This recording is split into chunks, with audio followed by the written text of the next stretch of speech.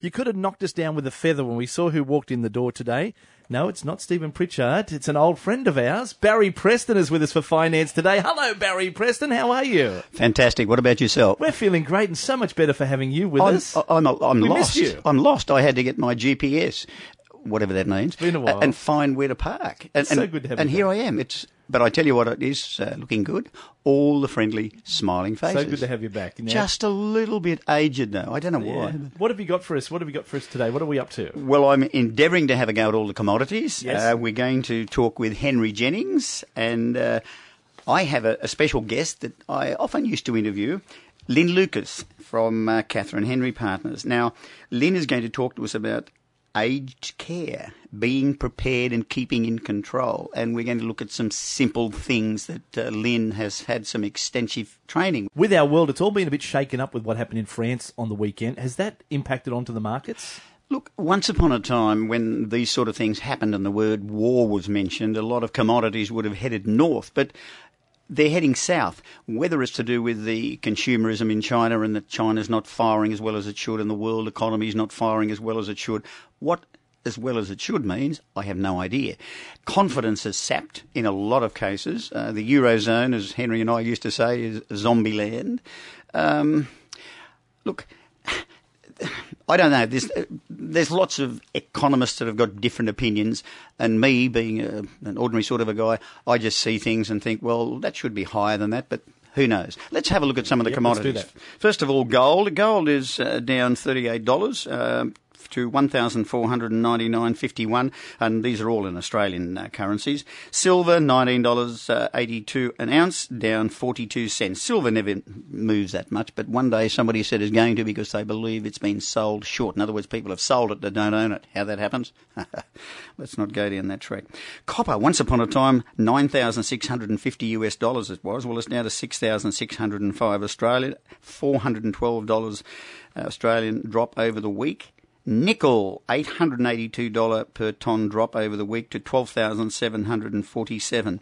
Now, once in, I think it was about 2007, it hit a huge amount of about $55,000 Australian per tonne. Now it's down to 12,747. Tin, $315. I made a prediction on tin that it would be a way higher than what it is at the moment, but it's only $20,686 per tonne. Currencies interesting. US dollar, we've dropped a little bit against the US currency over the last week. A smidgen. It's not even worth talking about. I think it's about 0.6 of a cent, so it's not worthwhile talking about. $71.21 Australian per US dollar. British pence, 46.74. That's down slightly, not even 1%. The Chinese currency, 4.5465 per Australian dollar. That's strengthened against the Australian dollar by 0.137%. Not much. When you're talking, we're only talking in one currency, or $1 or whatever the case may be. When you're talking in big amounts, that can be a fairly big cost or profit, whatever you're doing, buying or selling. New Zealand dollar. The New Zealand dollar is 1.096 per Australian dollar. That's again strengthened. That's gone up, I think, about by 0.6%. Interesting. Euro. The New Zealand economy is doing quite well, I think, because they increased the GST. Oh, good. Whether that's the case or not, I don't know. But they don't have a lot of state governments over there, I don't think, either. I don't know. They're not over-governed. Yeah. Did I say that? You did. No, fair enough. The euro, 0.66 to the Australian dollar. That's gone up 1.25%. That's probably the biggest change over the week. And the Canadian dollar, 0.94 to the Australian dollar. 0.94 Australian to the Canadian dollar. That one dropped approximately 0.02%. Really, very little change in the currencies. But the world indices, the stock markets, the Australian market has increased extremely, 0.15% over the week, not very much at all. The US market is up 0.19%, and the US market is very near its all-time high. Strange, and a lot of the other markets are fairly low. Why? Probably because all that money they pumped into America. Where it's gone, who knows? The Nasdaq is up 0.16% to 5,075. The UK FTSE down 0.28% to 6,278. The Japanese Nikkei, which once upon a time was over 38,000 points, is 19,649. That's down 0.21. And the Hang Seng, 22,188. That is also down 0.73. And the oil prices, we'll have a little bit of a look at those. The oil prices, the West Texas Intermediate, $58.99 a barrel. That's down $3.71 Australian. The Brent crude, $62.18 per barrel. That's down $2.70. So the price of oil is coming down compared to a lot of other commodities are coming down. And as far as oil, once upon a time, if there was war, oil would shoot up because they would think that it was going to be cut off and all that sort of stuff. Interesting. Unleaded. Newcastle, 129.1. If you're in Maitland, it's 118.9. Now, how that costs 10 cents a litre to go from here to there, I wouldn't have a clue. Newcastle, the Central Coast, 129.1. Newcastle, 128.6 cents a litre. Sydney, 117.1. In actual fact, Sydney has dropped 13.7 cents over the week. That's a big movement. How did that happen? I don't know. And the Central Coast diesel, 128.6. That's very little change. Newcastle, 128.6. And Sydney, 122.8. Very little change in diesel. And remember when once upon a time diesel was a heck of a lot more expensive than petrol? And of course, if you're travelling down to Bega, it's probably got the cheapest in the state, 116.1 for unleaded. Before we go to our special guest, we have got your disclaimer. Comments made during our program are made in general discussion. You must always seek your own advice, and a product disclosure statement should be obtained and considered before obtaining a financial product. Staff associated with Pritchard and Partners may trade shares that we mention. Our Pritchard and Partners Financial Services licence is 246712. Henry Jennings, how are you? I'm very good, Barry. How are you? Fantastic. Tell me, you're still in that biggest parking lot in the country, aren't you, Sydney? I am indeed, and unfortunately I have to struggle with the traffic from time to time, yes. Like every day? No, not every day these days. No, it's a lot better. I work around 5 minutes from home, which is considerably better. You could walk to work?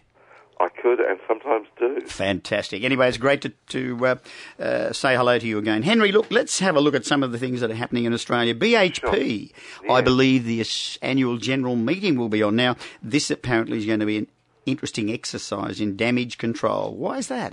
Well, BHP, most people have probably at some stage had BHP in their portfolio, if not now still holding it. It has been somewhat of a underperformer, to put it mildly, in the last few years, and it's just nudging that $20 level. They've got a number of issues. The biggest one, of course, is the slump in commodity prices, especially the slump in iron ore, which is really hurting them. But recently they've had some problems, and some very well-publicised problems, with a tragic mine disaster in Brazil, which is a 50-50 joint venture they have with Vale. Various costs are going to be associated with cleaning this up, so it's not going to be much fun for BHP. I'd imagine the AGM today, which is going to be in Perth, is going to focus on the dividend as well. They have what they call a progressive dividend policy, which means that every year it goes up. Now, you'll remember that BHP, during the good times when they were making a mozza out of selling iron ore and other resources, were really, really stingy with their dividends, and they were criticised a lot. And now when they're making very little out of selling their minerals and metals around the world, they are being very generous, and the yield is over 8% fully franked, which is somewhat crazy. And they're in a position now where Telstra was in, where they're actually having to borrow money to pay the dividend, which is kind of crazy, if you ask me. BHP is borrowing to pay their dividend? Well, it looks that way, yes. Oh, fair enough. They're issuing debt because the cash they're getting in from their normal business does not cover the dividend payments they are making. Maybe they put the hat around or something. Is that what they do? I don't know. Well, I'd imagine that at some stage they are going to have to start talking about that dividend policy being knocked on the head, and maybe moving to, instead of a progressive dividend policy, in some sort of payout ratio, which would be a far better thing. So, if they said that we'll pay out 60% of our profits, in the good times shareholders will do well, and in the bad times shareholders will share the pain as well. Wow, wow, wow. Surprise. CBA chief stressed there's an increased competition in the financial technology startups with low-cost tech companies targeting their customers. Surprised? Yeah, not really, no. I'm surprised it's taken the banks this long to actually enunciate that sort of thing, but we've certainly seen a lot of small stocks and small startups targeting the bank's customers in things like payment systems, being able to transfer small amounts of money between people. And we've also seen a lot of competition in home lending, and we're seeing peer-to-peer business lending. So it's an interesting space, and I think the banks are doing their best to try and fend off the competition. But these are big businesses, and it's very hard to turn around a super tanker, unfortunately. So it takes time, and it takes a very disciplined and focused management. So we'll see if these guys have got the goods. Talking about that, CEO, chief executive salaries have been under the spotlight. Now, apparently it's good to see some shareholders pushing back on executive remuneration. That's a word that I find it challenging to say. Very well to get that one out, Pat. Yeah. But, a lot of people think, these guys sit in big ivory towers and so forth and go out to lunches and all that, but it ain't that easy. There's a heck of a lot of work, compliance and challenges. Yes, some of their salaries are exorbitant. What do you think? I think all of their salaries are exorbitant, really, to be honest. I think it's absolutely crazy, the growth of executive remuneration, and I said that quite well as well. Over the last few years, the problem is that they have this three strikes policy, which is shareholders at the AGM can vote down the policy of how much their execs get paid, and if they have three strikes, then it sort of goes back, and they get knocked back on their paychecks. But the problem is that the three strikes occur over 3 years. Yes. Now, by the time that the three strikes have come about, most of the executives have taken huge amounts of money out of the business and don't really care because they're probably moving on anyway. So it does take these three strikes at three AGMs, and AGM being an annual general meeting means that, as I say, 3 years down the track is when they start to feel the pinch, and they can do a lot to make shareholders happy in the meantime, especially if the share price increases. But certainly the remuneration is out of whack, I think, with what's realistic these days.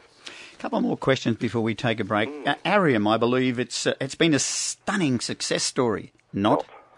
Yes, I mean, poor old Arium. You have to feel sorry for these people in mining, and I have to say I've always had a bit of an issue with miners because they spend gazillions of dollars searching for stuff, huge amounts of money ramping up production and building plants to process and dig it up and ship it and all the other stuff, and they forget to do one critical thing, is that they have no idea at the end of the day how much they're actually going to receive for their products. There can't be too many businesses in the world where you would spend that kind of capital and have no idea what price you're going to get for your car or your widget or whatever. I mean, it's like Toyota investing in a new model and then being told by somebody who doesn't make Toyotas that actually you're going to have to sell that car for $10. It's just crazy. And the commodity markets allow companies to hedge their production and lock in prices, but nobody seems to do it. It just amazes me. And Arium, of course, is exposed to the iron ore price. They went on a big spending spree, and Peter Smedley, which is the departing chairman, spent $1.8 billion. Well, he spent a lot of money and ended up with $1.8 billion of debt for a company that's only got a market cap of about 240. Wow! So those numbers don't add up, do they? No. They last raised some money at 48 cents. I think they're now around 8 cents. They raised nearly $800 million at 48 cents. I mean, this is just value destruction. And all the miners are guilty of this because they do not hedge the most important part of their business, which is how much money they're going to receive for the commodity they produce, which seems absolutely mad. But there you go. See, once upon a time, graziers never insured their crop, but I think they can now, can't they? I think they can. Yeah, that's the whole point of futures markets, and futures markets in Australia started up with greasy wool futures so that it allowed our biggest industry at the time, which wasn't iron ore, which was the sheep's back, to be able to hedge their production and the price they received. So they could lock in their profits. Now, all that went out the window and got very unfashionable because investors said, no, we don't want you to hedge. We want to be exposed. Oh. We want to be exposed to the upside. And gold companies that used to hedge got punished. And then they unwound their hedging books. Newcrest did it. They actually raised money from shareholders to unwind their hedging books. I mean, it's mad. It's absolutely mad. The time you should be exposed, I believe, is on a nudist beach. Is that the only time? I think that's the only time, unless you've got a camera. Okay. Here's something, I've never heard of this before. You may have, because you certainly move around a lot. And this is Oz Forex, and we'll talk about that in a moment. Unsolicited, non-binding, indicative proposal. What does that mean? It means show us the books, and we'll tell you if we like what we see. This is the new black, I guess, in takeover terms. It's quite scary. When I was a young man growing up in the markets in the UK, I mean, takeovers were sort of very done and dusted. You just lobbed some money on the table and said, no, that's the bid, take it or leave it. And the market then made the assessment. Nowadays, you get these non-binding, unconditional, lots of conditions, lots of everything kind of bids that get rumoured and then they get put on the table. And basically, it's a tactic for the acquirer to engage with the company and have a look at their books, make sure there's nothing that they don't like, and then kind of get a board recommendation, all nice and cosy, of the price. But it's a very strange way of doing it. We've seen this with Santos. Santos had a similar proposal, non-binding, lots of conditions. We don't really mean it. We haven't really got the money. We don't really know what we're doing. But we thought we'd have a chat anyway. Yeah. At $6.88 from a private equity group, and that's gone away. And the Santos share price collapsed to $4, whatever, 20, 30, 40. So it's interesting. It's a funny way of doing things, but it is the new way of doing the new norm. It is the new black. Henry, I mentioned when we were talking about commodities before that the demand for iron ore, oil, gold, copper, they seem to be heading south. But with the mention of war in the news, unfortunately, once upon a time these guys, the commodities would head north. What's the difference? What happened? Well, it's the new black again, Barry. Well, we're in a brave new world. The problem that commodities have got is not so much the demand side of things, which is not as strong as people would like, but it is the oversupply. We've got major miners and oil companies and lots of commodity producers around the world just digging up stuff like there's no tomorrow and replacing high commodity prices with high volume and still getting the same cash, but just having to ramp up production to do so. So in this environment with this supply glut around the world, it's hard to see any kind of any uptick soon in commodities. Of course, the US dollar strengthening also is hurting commodities as well. But the old days where we saw some good old-fashioned volatility and some more action being taken in the Middle East and things, you used to get a pop in the oil price, you used to get a pop in the gold price, but that doesn't really seem to be the norm anymore. It's a very different world. Even when we saw all the volatility back in August and September in the markets, gold was stubbornly doing very little, really. It was very disappointing for the gold bulls. Okay, well, while we were talking about those sort of things and we're looking in the US area, the Fed, the Federal Reserve over there, they're talking about interest rates. Now, they're talking these up. Won't be a big jump, probably 0.25, but the market's a little bit rattled about this. Yes. I mean, the markets we've all got, there's a whole generation of traders and and fund managers, really, that for the last 7 or 8 years have seen interest rates at pretty much zero under the zero interest rate policy, or the ZIRP. We're coming to an end of that little policy, and the US Fed has said that they are looking to normalise interest rates. Now, what normalise means, I'm not really sure. But the market has a small tantrum and a hissy fit every time we see the Fed doing this, or at least attempting to do this. And at the moment, we're looking at a December rate rise of about 25 basis points, which is negligible. It's tiny. It won't make any difference to the US economy. What will make a difference to the US economy, though, is the fact that the Fed has said that this is the step in the path to normalisation, and people are worried that means 2.5%, 3% interest rates, and the Fed will have to raise rates over a period of time. Now, the Fed has said that they will do this very, very gradually. I think they will do it at a glacial pace. I think it will move so slowly you will hardly even notice it. And I think the new normal, like the new black in lots of other things, is going to be very low rates for some time to come. It may be that we don't have zero rates. It may be that the US has 0.5% of interest rates, but I think that will be a long time in place. The US economy is still fragile, and it does have big effects on emerging markets and other economies around the world as well. So they will be reluctant to shoot the goose that lays any golden eggs. Reading from one of your reports, 39 oil tankers are waiting near Galveston, Texas. That's a good song, that, Galveston. And it's up from 30 in May. Now, also, I'll ask you another question, but what does that mean? And also, the Baltic Dry, you mentioned that as a canary in the coal mine. What does that mean? Well, the Galveston is very much like, I guess, Newcastle for you guys. I mean, I remember the time when you used to peer out the window on the northern beaches and there would be ships as far as the eye could see stacked up ready to take coal up to China. Those days seem to have gone either through more efficiencies or the fact that the demand is not there. And in the US, in Texas, the port of Galveston is very much the port where all the oil is shipped out of. Now, they've run out of storage. They're producing so much oil that they've actually run out of storage in the US, and as a result, they're storing it in tankers. And these tankers are laid up off the coast of Texas, so that if demand picks up, they can whip back in and deliver their oil back into the refineries at Galveston. So it's a bit of a sign that storage is in short supply, whereas oil isn't. And around the world, we're seeing this glut. Saudis pumping record amounts. The US still producing a lot. So it is quite worrying for the oil price. The Baltic Dry Index, of course, is the measurement of the cost of transporting dry commodities around the globe in tankers. So this applies to things like iron ore and coal, and it's usually seen as a good measure of global growth and global trade. Now, at the moment, the Baltic Dry Index has been whacked again as a combination. Again, we're seeing this excess supply of tankers and lack of demand really hurting the cost of shipping this around the world. There was a big run of people building new super tankers because the global growth was never going to end. China was going to keep on going. Well, it hasn't, and now there's lots of super tankers and not so much demand.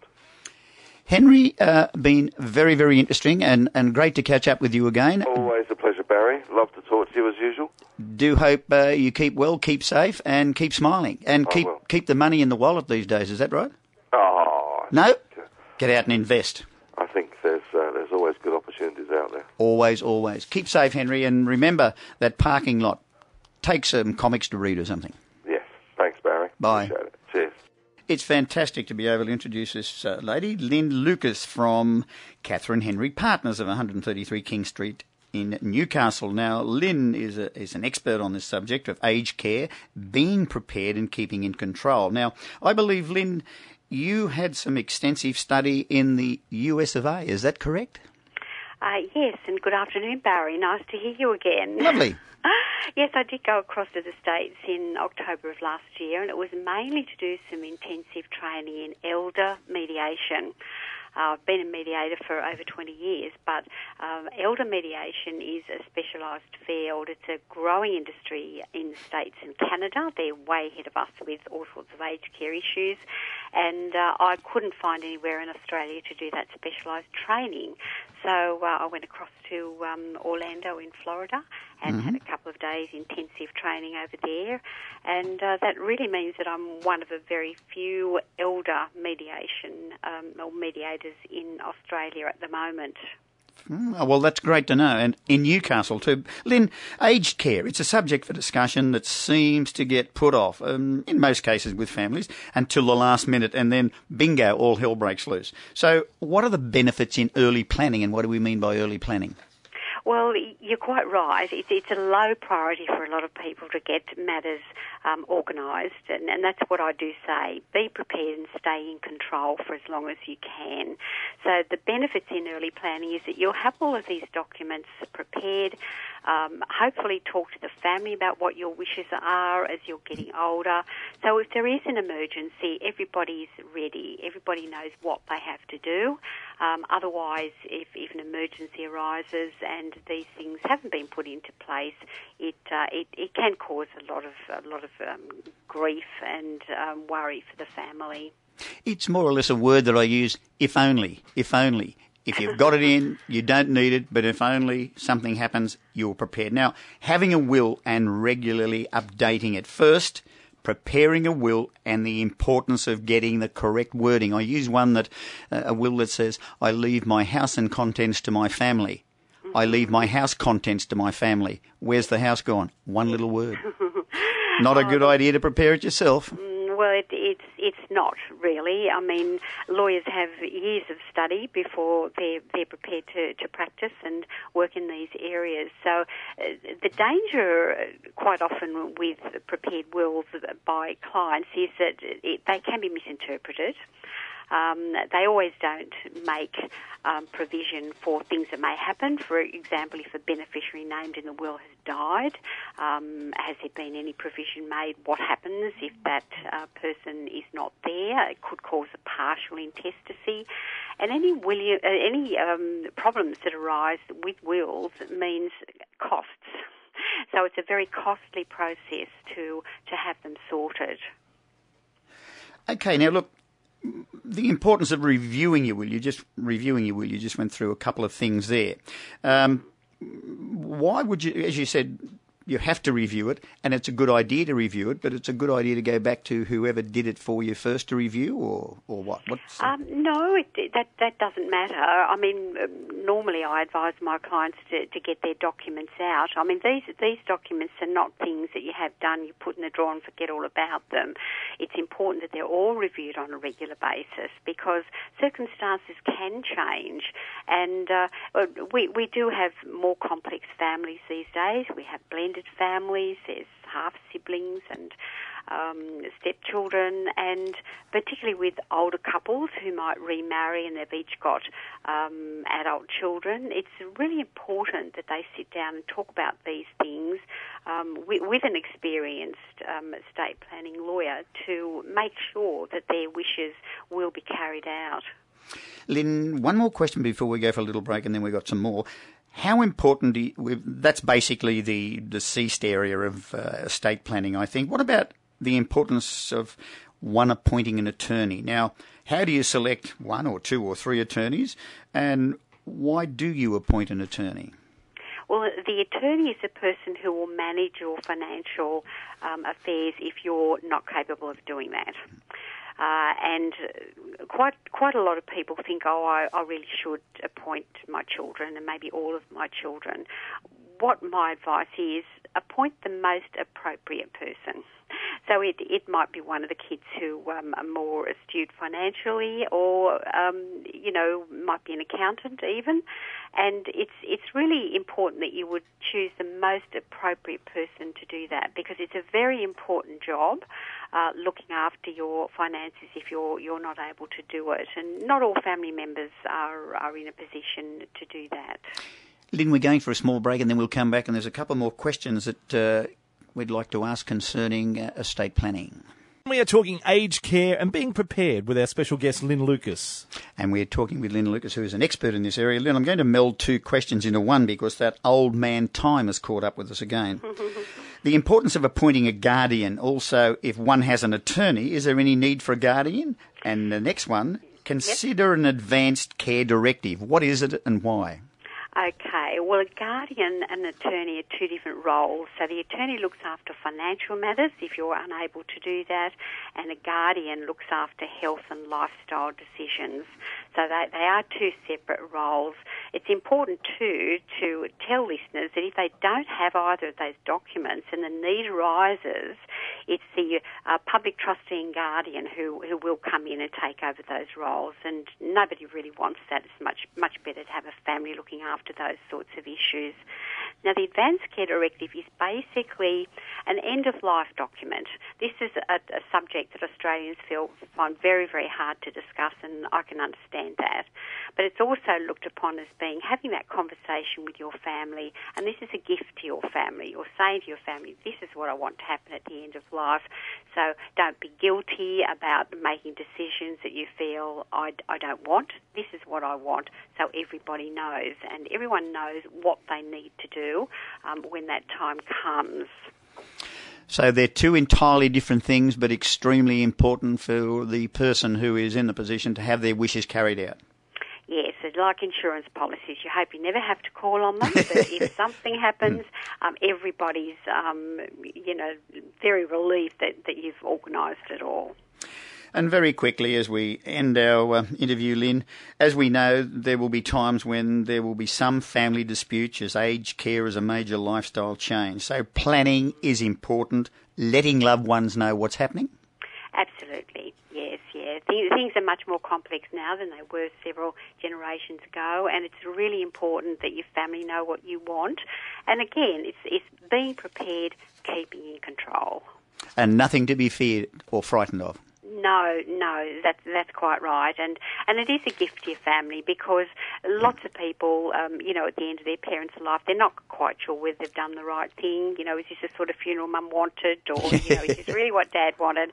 So talk to them, and then everyone's feeling, yes, we've done the right thing. That's the main thing, I think, because there's a lot of people who say, we don't know whether we've done the right thing or not. But exactly. Plan up front. Lynn Lucas from Catherine Henry Partners, thank you very much indeed for telling us about the aged care, which we're all heading towards, even if we're young.